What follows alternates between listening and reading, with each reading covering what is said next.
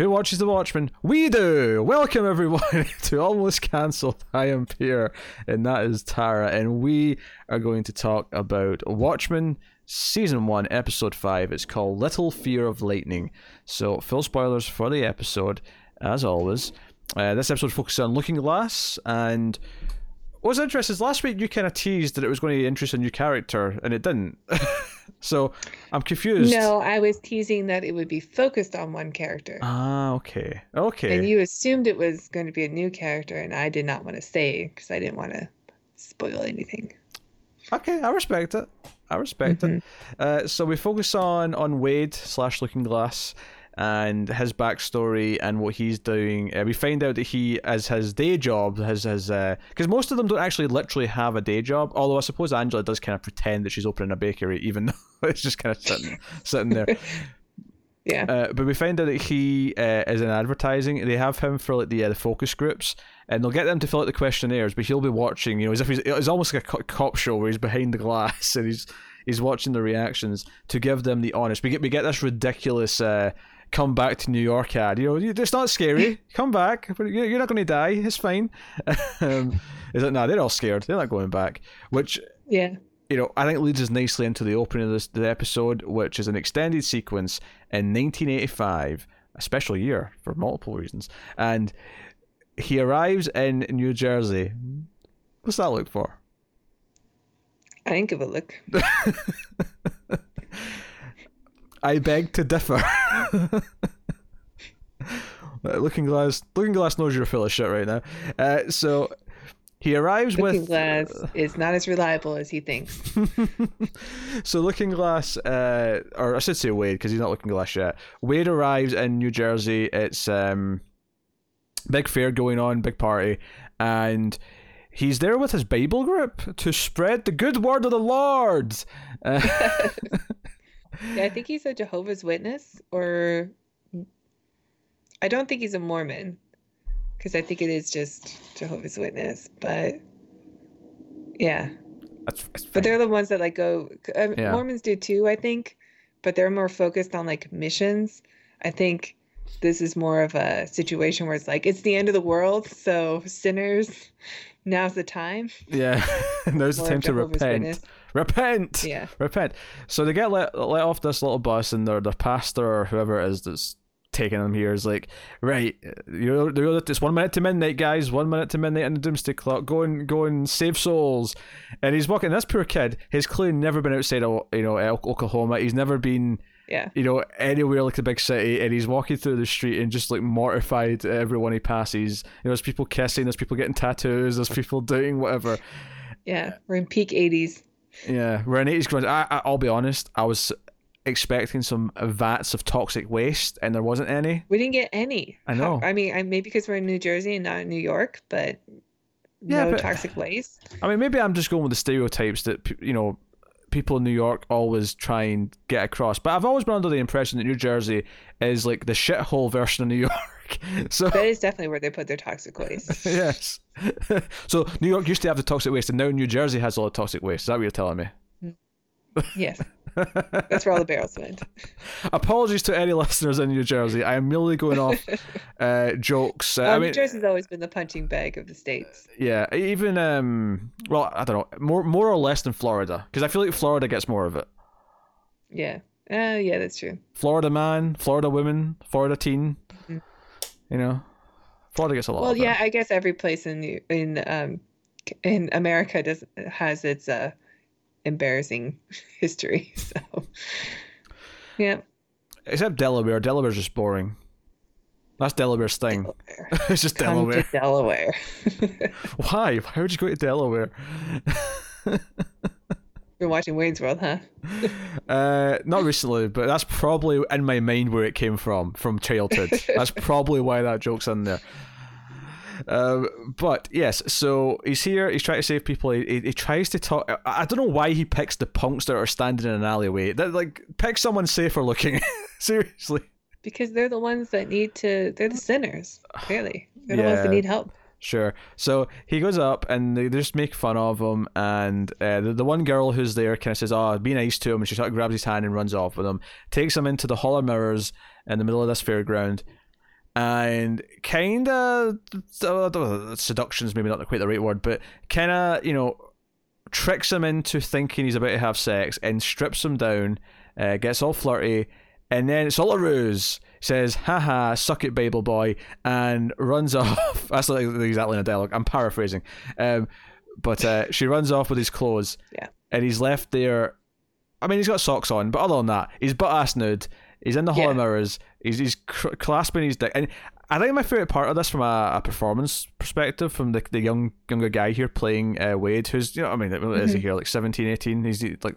he's a teenager still, I think. Yeah, he starts blaming himself. Like, you're an idiot, you're a sinner, you're the one who deserve this. The word that was a sentence that really stuck out to me. Is like, you get exactly what you deserve. As he's angry at himself in the mirror. I thought that was good too. That was a good touch. That was like, oh, he really is like very religious, and this is part of his, like, he's blaming himself. Yeah. And then rumbles, and obviously when it said 1985. I was like thinking in my head, like, is this, like, you know, like, I was like how close are we to that event, right? And I'm sure they say a date, and maybe if you remember the date from the book, you'd have known it was coming, but I didn't realize it was necessarily going to be, this is the moment, you know, this is the moment where it happens. I didn't realize either. And you hear rumbling, and I'm like, holy shit, it's it. This is it. And I'm like, when it makes sense that he survives, because he's not actually in New York, he's in New Jersey, so he's obviously feeling a lot of the impact. New Jersey gets a lot of it, but not as much as New York, because Manhattan's the epicenter. Manhattan's where it actually hits. And what is that? A giant mother effing squid. So, which, by the way, looks awesome. It looked great. And just the thing, so the glass starts shattering. I thought, this is a really great way of handling this, is in this room with him where we can't see it, right? And I thought, maybe it'll just end here. And then he goes outside and he sees like all these people lying dead, and it's like those pages in the comic where there's just people dead, you know, just pages and pages of death. And I was like, okay, that's cool. And then the camera starts to pull back, and it goes over water, and I'm like, are we pulling back to New York? Are we going to see New York? Are we actually going to see like the squid? And we see a hint of a tentacle. Well, that's the thing. The first thing I saw though was Madison Square Garden. I'm like, oh, that's smart. That's a building that most people will recognize, right? As Madison Square Garden. And then it keeps pulling back, and then eventually you see the entire goddamn squid, this huge squid with the tentacles all its glory over the buildings. And all I could think in my head is, Zack Snyder, you effing idiot! You could have had this. Too. You could have had this. I mean, I don't really blame him. Like, when the movie came out and they changed the ending from the giant squid to being about Manhattan instead, like Dr. Manhattan, I thought, yeah, that's probably a good idea. The giant psychic squid or whatever is probably a difficult pill to swallow for people who are just here for a comic book movie, and it might be a bit too weird and out there. Grow up here. But I gotta say, it looks great in the show. They should have grown up here, because this looked great. And obviously a lot of this plot, we find out a lot of what drives Wade is this experience, and we find out how this has affected a lot of other people as well. Because even though we knew it happened, we had the small squids coming down, we were theorizing why the small squids were coming down. In fact, just last episode, we were debating, like, how much do they actually know about how fake this was, that this was, you know, Ozymandias, like, how much do they actually know? And this episode actually answers that straight up for us by the time we get to the end. I was almost laughing during the scene later when he was explaining it. I was like, oh, thank you for spelling this out, because we were just having this debate last week. How much do people know? So great opening 5 minutes or whatever it was, phenomenal. I agree. Awesome. This might be my favorite episode so far. Although it's not perfect. I had a couple of things that was just like, why are you doing this? But otherwise, I mean, we always like this, right? We like the episodes that focus on one character. Absolutely. Other shows we watch, we do that too. Or like where you get a real deep dive into someone that you kind of like, and you get to explore why they're the way they are. You're like, okay, this is a performance-heavy episode and a character-heavy episode. I like, obviously we're gonna like it. Yeah, I always enjoy those types of episodes when they're done well. And hell, even Lost, which Damien Lindelof did, like, at least it was the co-showrunner on, like, that entire show's format was that each episode focused usually on one character, because it was their flashbacks for that episode. So, this kind of being so good at that, but instead of doing flashbacks, it does some flashbacks, obviously, because this opening scene's a flashback, but instead of doing constant flashbacks, it's doing this thing where it just narratively weaves from character to character. Laurie, we focused on her when she arrived, and it made more sense, and we see a little bit of, like, Angela's plot going through that episode, but not a lot, and then we come back to her last episode, and in this episode, we focus on... It doesn't seem like it would make a lot of sense to just have an Angela-centered episode, since she's our main character throughout. Sure. She's like the one that interweaves through all of them. But what I mean is, though, is that... Although next episode is probably going to be mostly about her. Yeah, but what I mean is, though, is that, like, the episodes that aren't focusing on other people do feel like her episodes because she is the main character. Like, because this episode, again, advanced her plot a bit, especially by the end, but it was all from Wade's perspective. It was following Wade and his story. And occasionally that was relevant to Angela's story, but not always. And that's kind of what we do here. So we get the focus group stuff. It sets up that, and I was actually wondering if this was even present day. Is this, like, before he became a cop? But then we see him go and, like, put the mask on and all the rest of it. Now, tell me, can you remember what they called the material that he's wearing? It was like a reflectium or something like that. Reflect tape, maybe. Yeah. It was something like that, and we actually find out that his alarm system that goes off when there's, like, a squid event comes from a company that exists purely to be interdimensional security, right? And they sell this material, and he orders more of that. And we also find out that when he's not wearing that mask, his cap that he wears also has that in the inside where he can hide it.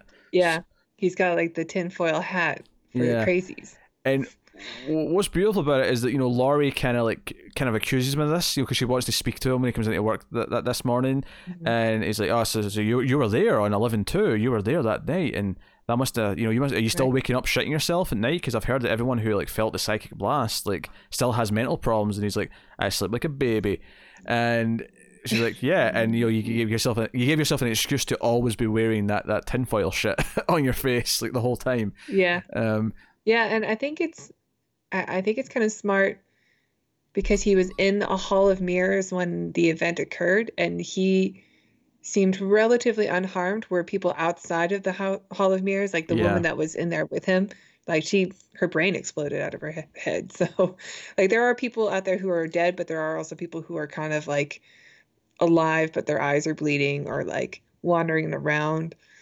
confused. But, like, he seems the most okay out of all of them. So in his mind, it was the reflection in the mirrors or whatever that protected him. Yeah, most likely. So also, it's interesting if he goes down that path, because one of the things that he might have taken away from this being religious is that, these are all sinners. God saved him. Yeah, and he's saved because he's a good boy. Well, we don't know that he's not still religious. I mean, Laurie kind of asked him if he is. Well, he might doesn't really answer. I mean, he may still be religious in a sort of more normal sense, but, like, what I'm saying is that after this event, he could have become extreme. How can he be religious and aliens exist in his mind? So maybe he did give it up. Who knows? Yeah, he can be religious and also believe in aliens.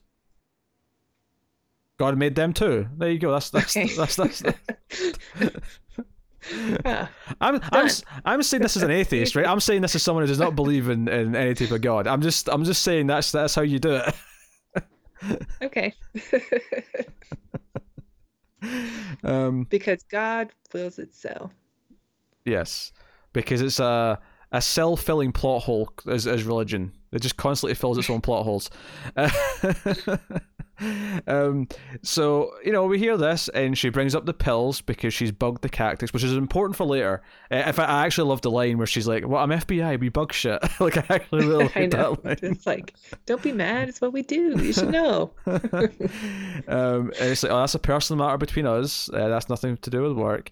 And that's kind of it. But I do like this idea that she sort of accused him of this, and it's when we see him go home later in the day, we see that his hat has the material inside it. We see when his alarm system breaks down because it won't turn off and there's nothing actually happening, he gets really angry. He goes on the phone and he's like, hey, your alarm system broke down, and I've done like 500 tests on this thing. And like, wait, how many tests have you done?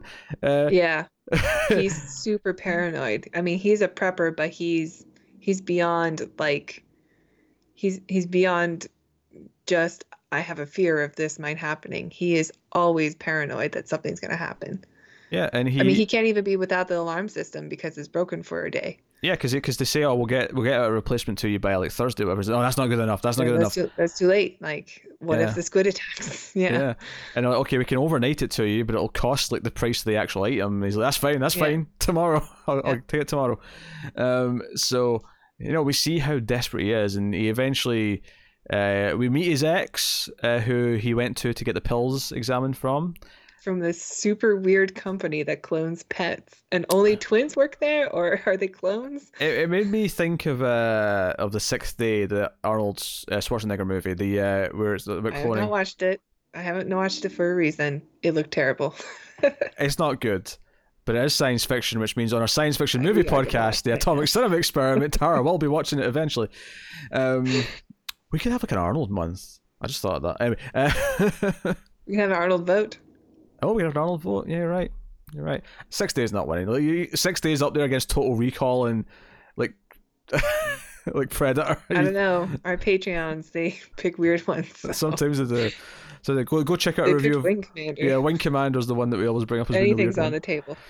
So he goes to this clone place, and the whole point is that you never be without your pet. Your love pet. You can clone them, and he comes back into the back, and his ex-wife, ex-girlfriend, whoever is like, she's like, hey, it's Naked Eye, does this dog look like that dog?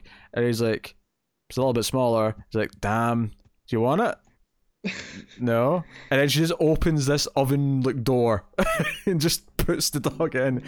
Oh, and my God, you have to have zero soul to work at this place. I knew that was going to hurt you, Tara. I'm not going to lie. As soon as she opened that door, I'm not alone. Oh yeah, you're not alone in that for sure. But like, oh yeah, I had to rewatch the second episode of The Mandalorian to make up for it.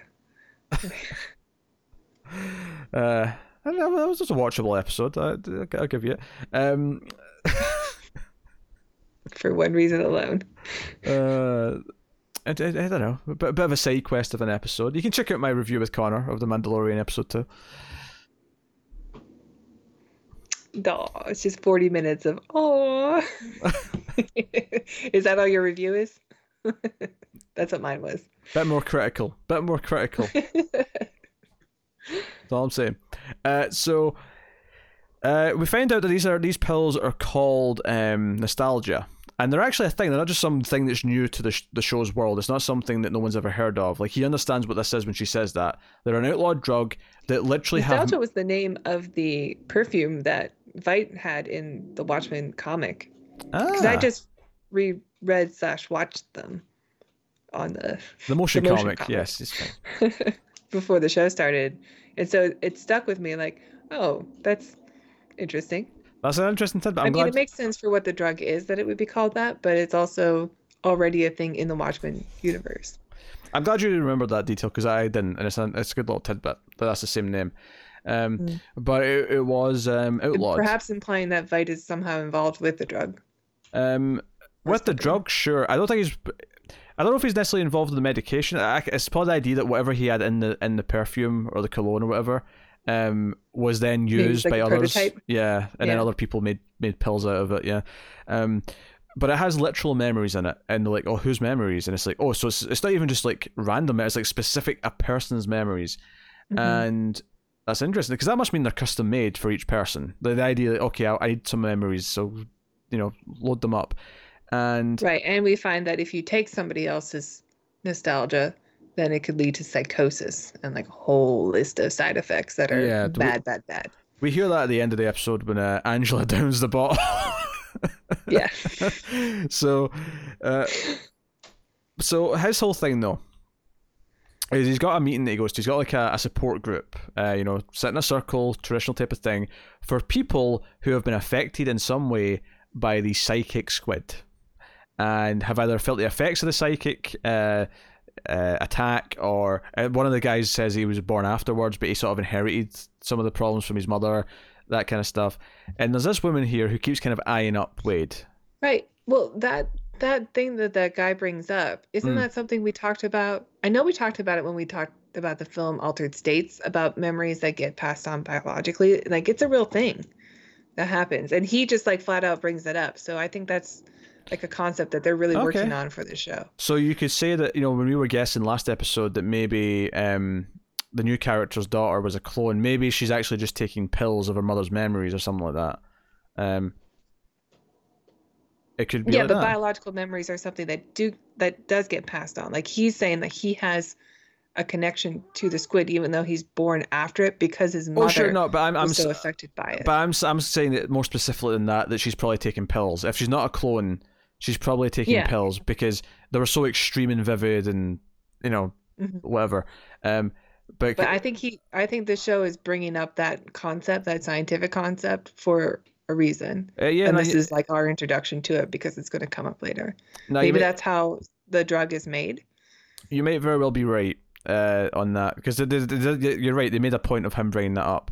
But I'm bringing back that daughter thing from last episode though because I think it's important to go back and re-examine that with that in mind because we were thinking she's a clone maybe, but it could be that she's either having memories passed down to her, but probably enhanced by these pills. It would be my guess, given how vivid they were.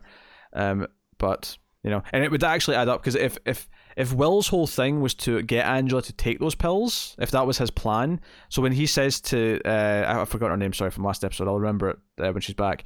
But when he was said to her that hey, so and he accused her of doing the same thing with her daughter. Oh, Lady True. Yeah, Lady True. There you go. Lady True's her name. When he accused her of doing the same thing with her daughter, that even adds up more. If he's expecting Angela to take the pills that he's like inconveniently left behind for her. If that was his plan. So yeah, that's pretty cool. Yeah, those were not left by accident. Yeah. So he's at the support group and this woman's there who kind of keeps looking at him, eyeing him up, and it's like, where's this going? They get outside and he tries to talk to her, tries to tell her about the next meeting that's happening. It's next Tuesday. And she's like, I'm not going to that. And it's like, we're all just batshit. And he's like, I don't believe anything you say anyway. You're not. Because he gives a speech when he's in the circle about, life's like a tunnel, but I'll help you find the light at the end of it. And she's like, no, you've not found that light. You're still just in the tunnel like everyone else. And we know that's true. We've seen how he's living. We've seen, his hats and his bunker and everything else. This man is a mess. And she basically asks him to go to a bar. Says, follow me. They end up at a bar. And they've got a bet to see if he's equally as crazy as she is, but he proves that he can tell if someone's lying because she sort of lies about her profession a couple of times until she eventually lands on radiology. But the big thing from this conversation for me, which I think we have to talk about, is that in this version of the world, Steven Spielberg did not make Schindler's List. No, he does not. He made Pale... Yeah, this is a really fun detail. Yeah, Pale White, or is it Pale White Horse? The Pale Horse, I think. No, the word white was definitely there, I think. I think it was the Pale White. Pale White Horse. Oh, the point it was Pale Horse. The point is he made a movie about the squid attack, and the reason why it's called that is because the band that were playing in Madison Square Garden the night that it happened, the moment it happened, was this band, the Pale Horse or whatever. And the whole movie's in black and white. Except this one girl who's wearing red, and she's looking for her mother. That really made me laugh. It really made me laugh. She was bringing up, at first she was saying, it's Pale Horse, it's a movie, won a ton of Oscars, and I was like, I wonder what movie that is. And then she said Spielberg. I'm like, oh, that's not a movie I'm supposed to know. No, but then she describes the red coat and it's in black and white. You're like, this happened instead. Although, notably... He was so traumatized by the events that he made a film about this instead of Schindler's List. Notably, the year... This might be intentional and did this for a reason, but the year's actually wrong. The same year, right? No. Schindler's List came out in 1993. She said 1992. I'm sure she did. Okay. It may be meaningless. It may just be, no, he made it quicker because he was still distraught. I don't know. Are you sure it was? Yeah, it was 93 because it was the same year as Jurassic Park. Yeah, that was a big thing. He had to let someone else finish post-production on Jurassic Park because he was off working on Schindler's List. Like, he had a really busy year that year.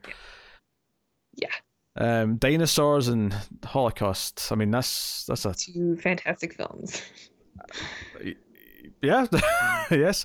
I mean, have you seen it? I have seen it. Yeah, I've seen Schindler's List. It's not one that I necessarily want to see again, I have to admit. I've seen it a few times. Because every time someone says I've never seen it, I'd be like, well, we have to watch it. You gotta knock this off your list. Actually, one of the weird things about that movie is because I grew up in a world after it, and so did you. I mean, obviously we were both born when the movie came out, but like what I mean is most of our life was after Schindler's List, right? Is that I don't remember like the Holocaust and the idea of what happened in the 40s with Nazi Germany and what they did to a lot of people, but specifically the Jewish population. Like sometimes I'll hear older people talk about it as if it wasn't as well known, as if it wasn't something everyone actually knew. Wasn't. Yeah, that's I weird to me. think we've had this conversation before. I think I think some, obviously because there were survivors, some people knew about it, but it wasn't this really well-known thing until like the 70s when there was a miniseries that came out about it. And I think that also a lot of young Germans didn't know about the Holocaust until that miniseries came out. Like it was really eye-opening for a lot of people. Yeah, you're right. We have talked about this before, not on a show. I don't think. I think this was just something we talked about randomly, but maybe it might have been for the Ace. It may have been just a random conversation, but it was a really funny conversation in this show. It was really funny to hear this and be like, oh, okay, right. So he never made Schindler's List. He made this instead. And they kind of bond a little bit. There's some jokes and there's some, she mentions her two ex-husbands and she met, he, whatever, and they end up kissing outside. They both get a little bit drunk. They both need to call for a friend to pick them up. However, after she's kissed him, and also, by the way, I want to actually just personal thing here.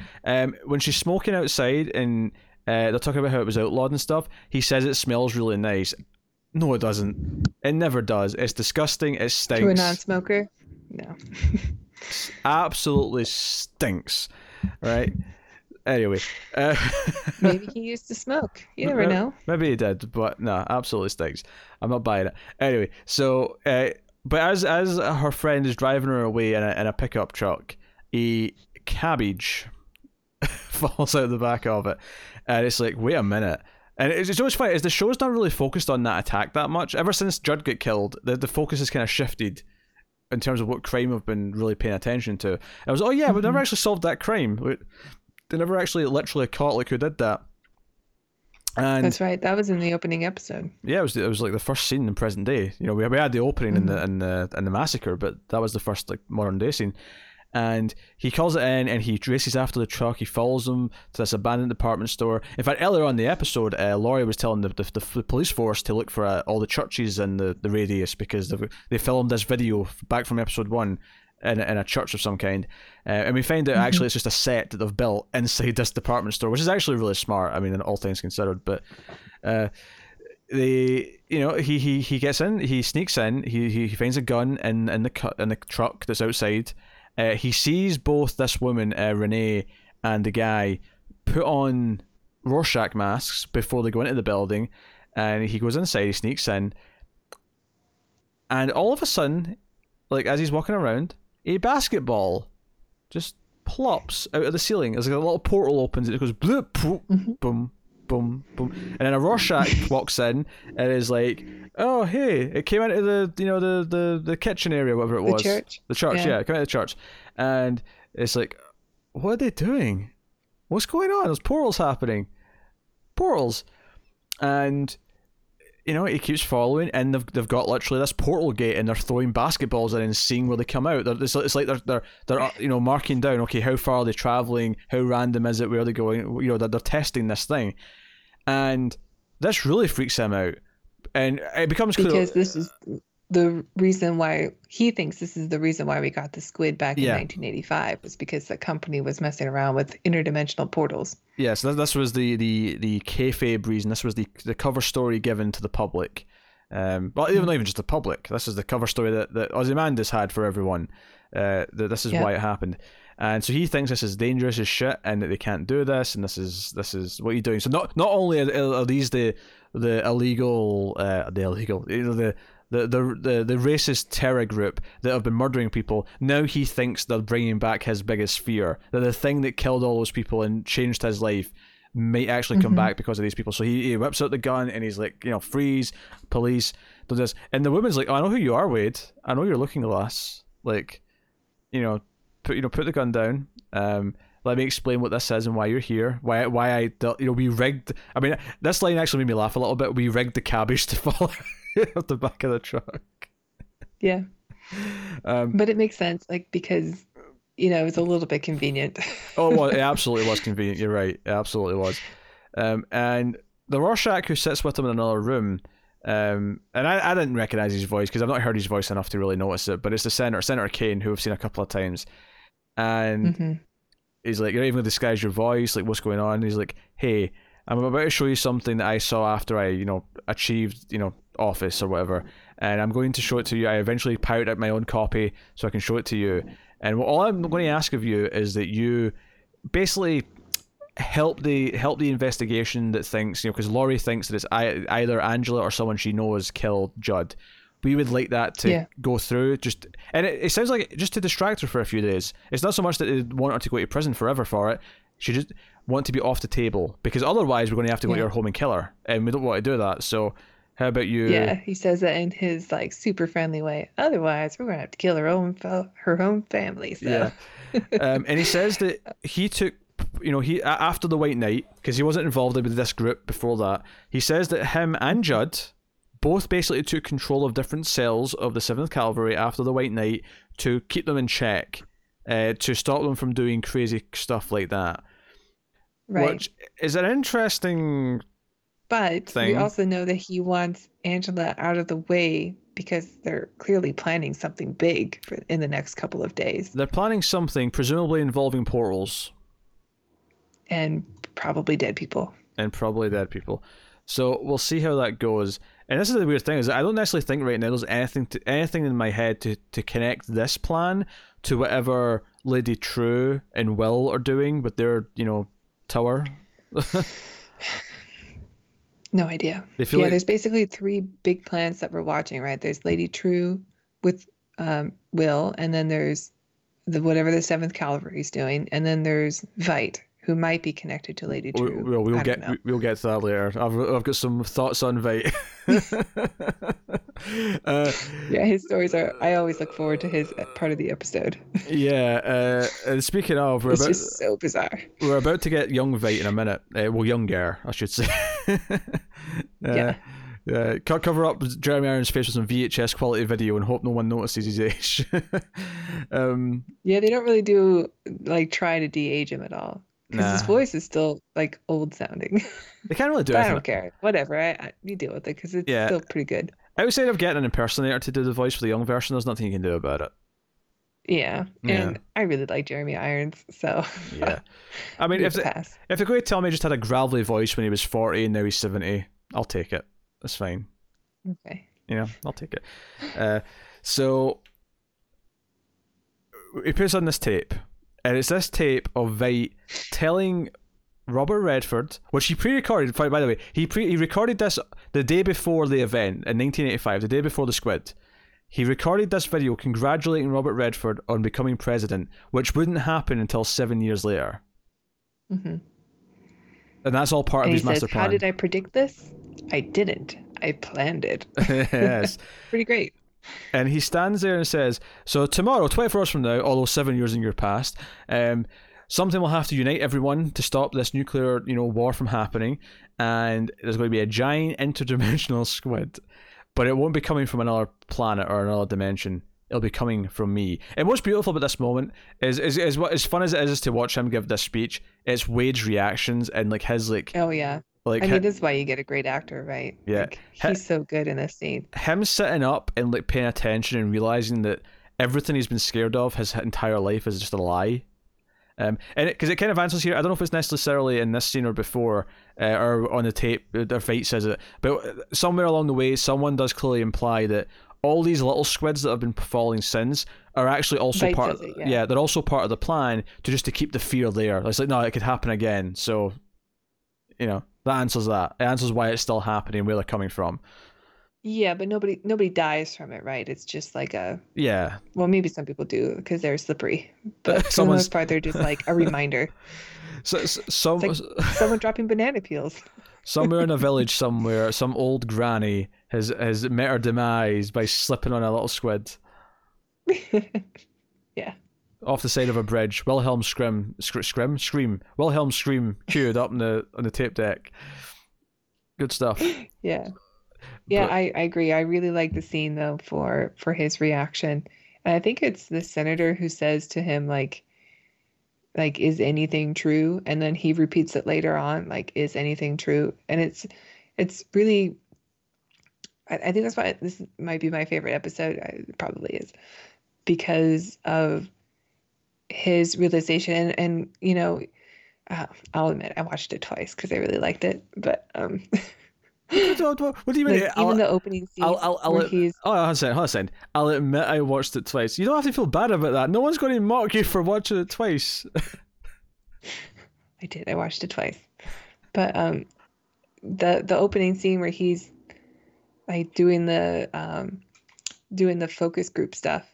And like sure, maybe the Smiley O's, like he knows that the kids don't like it because it's not made of sugar, but the one with the New York, like all of a sudden he doesn't seem so good at predicting whether or not people are telling the truth when his own like personal bias is in the way, including like the squid or pretty women who trick him into doing things.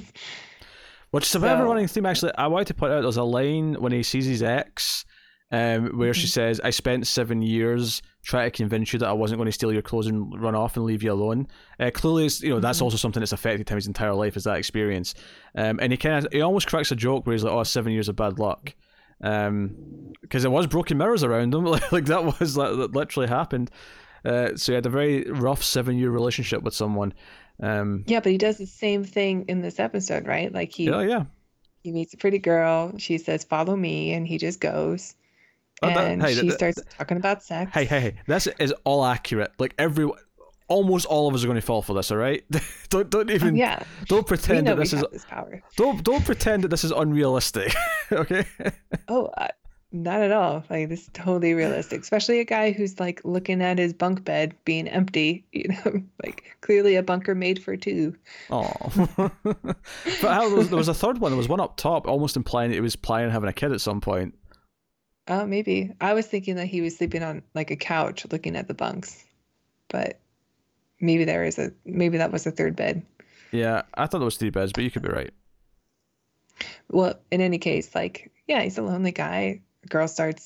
Pretty girl starts talking to him. She's kind of cool and interested in him, and she starts talking about screwing and just casually. I'm like, oh, I'm so drunk, and yeah, of course it's gonna work. But like he just talked about this moment in his life with his ex, and he falls right back into it. It's the one weakness he has. Yeah, and, I mean this one's more subtle. I think. Like, I'd like to think that if she tried to strip him immediately, he would probably go, wait a minute, this happened before. This is too close. I'm not falling for this. No, but he's just as vulnerable by the end, right? Yeah, no, you're right. It traps him into this, and they want him because they want him to take Angela out of the picture because she trusts him. And I actually love how he does it as well, because when he gets back into work the next day, and he gets he's like, she's like, hey, did you get the pills?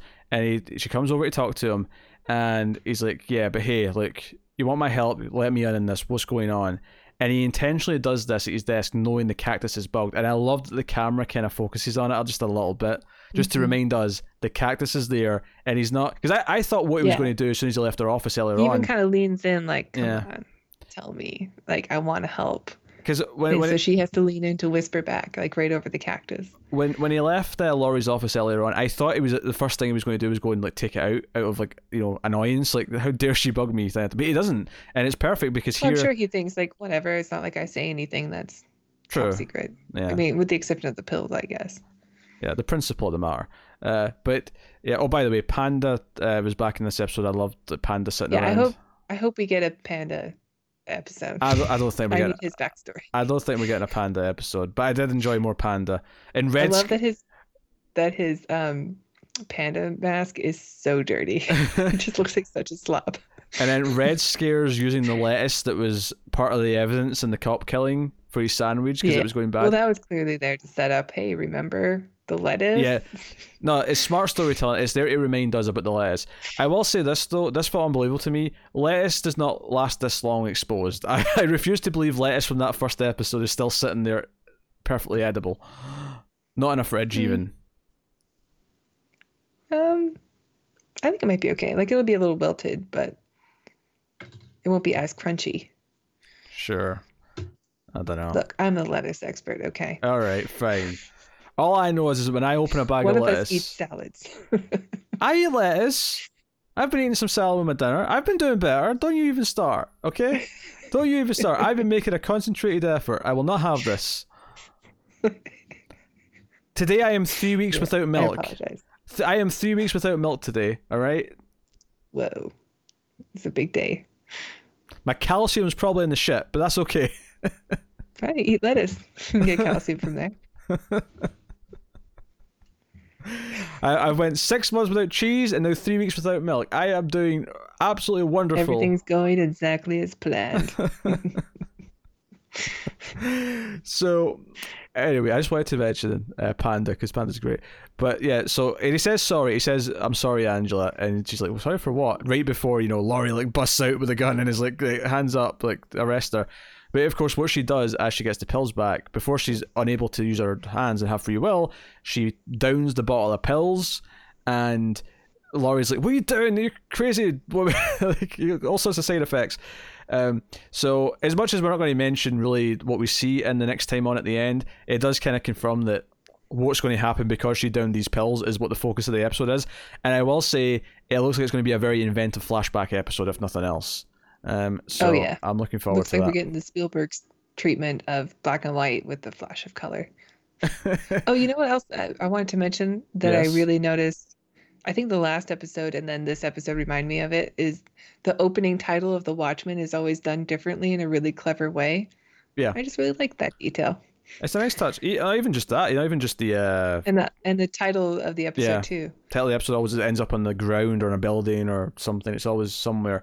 I'm just laughing because I just noticed I have a message from Connor. It's not spelled correctly because he's drunk right now. He's very drunk, but he's drunk watching Arrow at the moment, and he texts me in all caps what's supposed to be bloodlust, because that was a word we used to always make fun of them using a few seasons ago. The spelling of it though is as follows: B, LKKDLUST. The lust is okay at the end, but blood was blicked. Anyway, we need to do an intervention episode with Connor.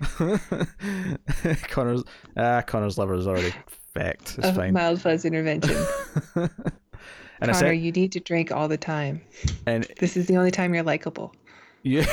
Just kidding. I like that twist, actually. I was too busy thinking of the joke I was about to crack that I didn't even register what you were saying until a second later. And before YouTube tries to do anything, I said fecked, not the actual F word. Fecked. I said the Irish version with the E. Anyway, we have to talk about well, actually, just to wrap up Wade's stuff, because Wade goes home that night, and his replacement alarm system has arrived, and he throws it in the trash, and then changes his mind and takes it back out of the trash. You don't get over something that you've, structured your whole life around, I guess. No, I get it. In an hour. That's what I read from it. Unless he's planning to, I don't know, jerry-rig it into something else, a different kind of alarm system. But right after he goes inside, a van pulls up, and 4 Rorschach-looking dudes with shotguns come walking out and are walking towards his house, clicking their guns, and that's when we go to the credits. So they got I hope he doesn't die. They got what they wanted out of him. I hope he doesn't too. I don't think he will. I think there's more to do with him, given his past and what he cares about. I think he's a conduit. I think because we have learned so much about the mythology of the world through him in this episode, and how the world has reacted to the squid, and how there's entire groups of people who spend money on this shit to try and protect themselves that they don't need. Yeah. New really York needs people again. New York needs people again. So we get this cheesy ad. We never really talked about it when we mentioned it before, but so I'll mention now. You've got just a cop being like, Oh, I don't know. Maybe I shouldn't have came back here because if it gets any safer, I'll be out of a job. I can't remember if after 9/11 there were ads like this, like come back to New York, it's safe now. I But, don't. obviously that's what it makes me think of. Yeah, I Like don't. there's no 9/11 in this Yeah, universe, but maybe there was. I don't think so. Though. I feel like, and I could be wrong. I don't see what ads could have play. maybe like tourism ads rather than like come back because I mean that event was pretty unifying. Oh, sure, yeah, I can see tourism ads being that. That said, I don't remember any, but I think, and again, I don't see what ads playing in US TV, but I feel like more than likely the equivalent would be sort of more of a pride thing about how strong we are, we've survived this, and we'll keep surviving kind of thing. I feel like that was the general message post 9/11. Yeah, you're right. There was like a lot of Budweiser commercials that were just like America, Patriot. Yeah. We stand united. It was kind of like how when the referendum was happening in Scotland, all of a sudden every media store had like tons of Braveheart at the front of the window. They're like, "Hey, come buy Braveheart." You think I'm Learn joking? about your history. That actually happened. It was just lots of Braveheart on sale. You guys need more movies. Braveheart's a pretty good one, to be fair, though, at least. Yeah, you've got that one. Oh, what's the other one I really like? I think with Liam Neeson in it. Liam Neeson? Yeah. Rob Roy? Oh, I've not seen that. I've not seen Scottish? that. It might be. I've not seen it. I think I like that one. It's been a long time, though. Okay. What can I say? We can't exactly put out train spotting as here. We're proud to be Scottish. No, the heroin Scotland, junkies. get addicted to heroin. Oh, dear. Hey, I'm happy to put Under the Skin as a Scottish movie. Come to Scotland and Scarlett Johansson might seduce you into death. You could have been in that movie. I could have been in that movie. They just got random dudes. They were prowling the streets looking for unsuspecting idiots. Anyway, I think that leads us on. Oh, pretty girl. Okay, I'll get into your rape van. Hey, they would. Your murder van. Hey, well, no, I mean, you joke about that, but that actually plays upon what that movie was doing about gender stereotypes and how men assume they're safe because they're the men, and how unsuspecting it is. That's part of what the movie's doing. We'll have a thorough discussion when we will talk about it on the 8th. Which we will do someday, you're right.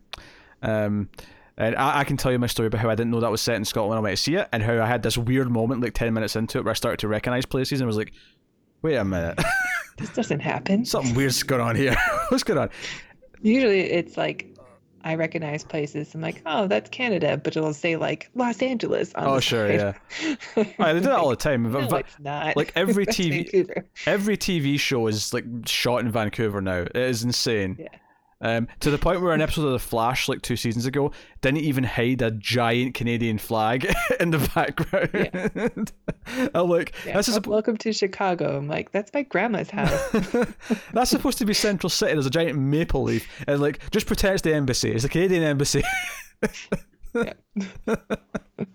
Anyway, so the one final thing we have to really talk about is Vite, and I want to pat myself in the back a little bit because one of the things I said a week or two ago was that I reminded you about the bubbles that Manhattan made on Mars, like the bubbles of like the atmosphere and how he'd put buildings in them. And I theorized that maybe this place was like that. It was a bubble of atmosphere that Manhattan had created on either the moon. I think I said the moon at the time, or Mars, whatever. Well, yeah, because last week we had that transition from Vite to like a moon shot. So like, oh, they're implying he's on the moon, not on Mars. Yeah. But he is on the moon, just not Earth's moon. Just not Earth's moon, yes. Because I'm going to say it's Europa. Because I think you can see Io in the background, which is a more reddish colored moon. So I think he's on Europa. I know what Io is to an extent, not as much as you do, but I know I've heard of it because of The Expanse, because The Expanse uses real moons and asteroids. I know it because of 2010, the sequel to 2001 Space Odyssey. The hit motion picture. Yes. So I'm patting myself on the back a little bit because I think I at least nailed part of it with the bubble thing. With we're talking about Manhattan's bubbles of life on Mars. So yeah, I mean, I think we all kind of knew that it had to be Manhattan something though, because even the most advanced technology that we've seen in the show would be from like Lady True I mean, there are like cloning facilities, which we do see clones, I mean, I would but have like I don't think they would be this advanced. I could have accepted like he's on Earth, but he's in like a dome that True's built or something like that. Obviously, that's not what we're doing now, Yeah. but I could have accepted that as a possibility. But yeah, so Joy's been catapulting the clones out of the bubble, and it's nice because it transitions from like his videotape stuff to this. So it's like, oh, okay, well, then we go to like present day Vite, or well, near enough present day. I still think, we assume. yeah, I still think this might be set before the rest of the show. It's true. We still don't know what that meteor was. Yeah. In last week's episode. Yes. I'm thinking it might be Vite. It may be Vite landing. Yeah. So we see him. He's in the I'll call it a spacesuit, but it's more of a deep sea diving suit that he's like retrofitted to work as a spacesuit. And I don't know. It looks very 20,000 Leagues Under the Sea to me. It does. And he goes on the catapult. Which I think is a theme in this episode because they bring up the name Nemo, which is the name of either the captain or the ship in that book. Captain, I think. Yeah. Captain And there's Nemo. a giant squid, which is like that. Sure. I think the title comes from there too. But the title makes me think of something else. It also makes me think of preppers because like people who are afraid of like storms and stuff can have like afraid of the flood or the big storm that might come. Also preppers. I don't know. Like doomsday stuff. I think you're doing good stuff here. I've never read this book or know much about it, so this is good stuff. Okay. Yeah. Or seen the movie. I read it when I was a kid. Yeah. But I've never seen the movie, oddly enough. It's on the Disney Plus app, though. I noticed it. Oh. Is it sci-fi? Sounds like sci-fi, kinda. Or is it just underwater? I mean, Jules Verne was kind of sci-fi. I guess if Journey to the Center of the Earth is science fiction, then... Well, that definitely... Yeah, but in Journey to the Center of the Earth, they find creatures that are living like near the crust, like giant creatures and stuff. Well, that's definitely sci-fi. Yeah. The whole, like... Hollow Earth thing. Yeah. Like there's like it's not a scientifically accurate representation of the core of the Earth. I don't know if 20,000 Leagues is science fiction. That's fine, whatever.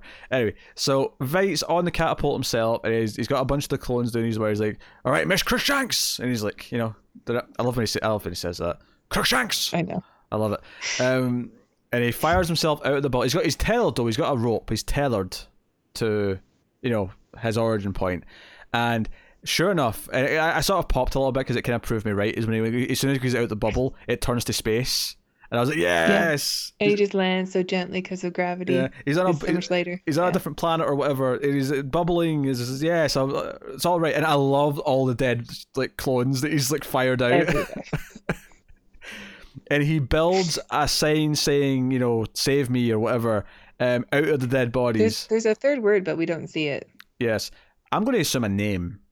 Save me, someone. I mean, it sort of looked like it could have been a D, but like, Dad? It'd have to be something short. But does it have to be something short? I would imagine. I mean, he's got a lot of dead bodies out there. he can make. Yeah, but it took a lot to just make the letter V. True. So yeah, we see Jupiter, obviously, which because that's what made me go, "Wait, this isn't Mars. You would see Jupiter this close from Mars. This is like really in your face."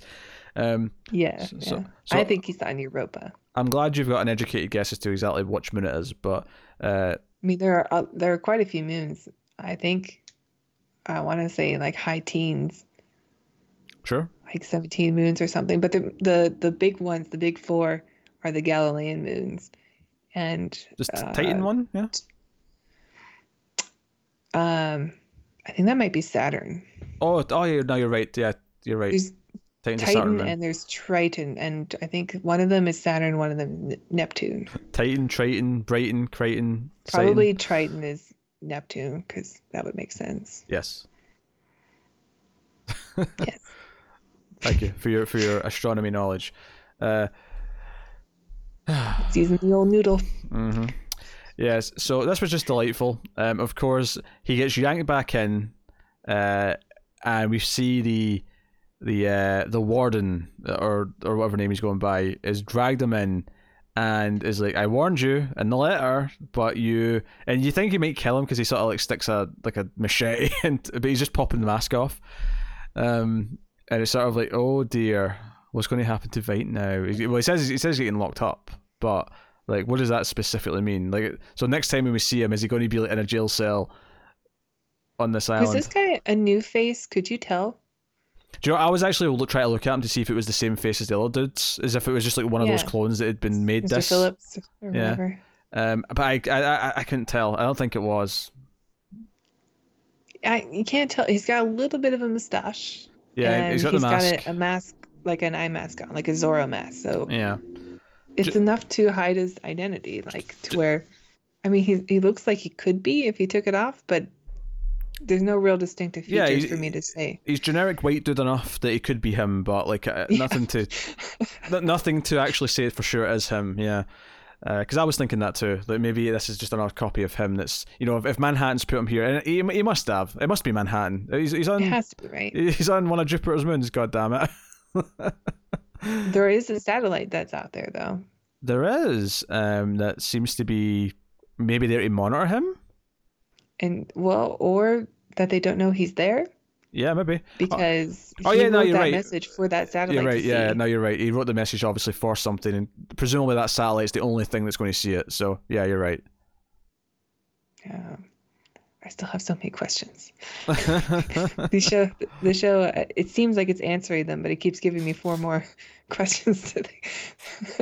It's a Damon Lindelof show. That's how they work. That's how this works. So, I'm excited. They've not renewed it yet, but it's been doing really well for them. So I think it's all but guaranteed that we're getting season 2. Yeah. Which I'm excited for, because I'm loving how this is building. You know, this is the middle episode, because there's 9 episodes, so we got 4 left in the season, and I think it's introduced a lot of great world building, and I'm super into all that stuff, and I'm excited to see. I feel like this was kind of the final. This feels like the last episode that's introducing a lot of new stuff to me, in the sense that I feel like, because next episode is going more into the past, I feel like we're finally going to start diving into the stuff we've been teasing, as opposed to just introducing new elements that were. But they've all been fascinating. They've all been good, and you may be right. Yeah. This might be the best episode. Although I think Laurie's episode is up there for me as well. So I'm not going to pick. Yeah, that was good. Plus, we had a character that we know from the comics, which was nice to see back. Yeah, even just this episode, we're getting more Watchmen as we go. I mean, this episode had a younger Veidt who's, from Watchmen, and this is before the other characters come to see him. And the Squid, I would consider the Squid to be And the Squid, yeah, essential Watchmen character. Well, exactly. What I'm saying is that we're seeing more and more events directly from the story. Like, we're seeing parts of it in roundabout ways, but we're seeing characters from that time. We're seeing the aftermath of the event. We're seeing, I wouldn't be shocked if we eventually get like more of the actual story told in flashbacks at some point. Well, yeah, and we know that that Dan, the owl guy, is here somewhere in this world. He's Night Owl. Night Owl. Yes. I love how I remember nostalgia, but not the name of one of the main characters. Oh dear. But no, really. I do. I'm enjoying the world building, and the more it connects back into Watchmen, I'm like, I love just how destroyed Wade is when he realizes how fake it was, and that it wasn't. I mean, obviously, it was a real tragedy because 3 million people that die, but like, it's not this thing he needs to be scared of in the same way that he was before. It's something that's completely different. I think it's pretty incredible how well that scene fits in with this show too. Mm-hmm. Because the Watchmen, it seems like its own little contained story that's perfect for the time that it came out in. But this show it's a pretty big gamble to do something in a future Watchmen universe. That's not going to upset fans, but I think they're doing a really good job. I mean, it probably has upset. Having this scene, the opening scene, where it just ties into the huge event that happens at the end of the comic book, you're like, oh yeah, this does feel like the same world. I mean, it probably has upset a lot of fans. I'm sure that it's been very divisive. I know Tim hates it. So. Oh really? Yeah, Tim watched the first episode and his reaction online was not favourable.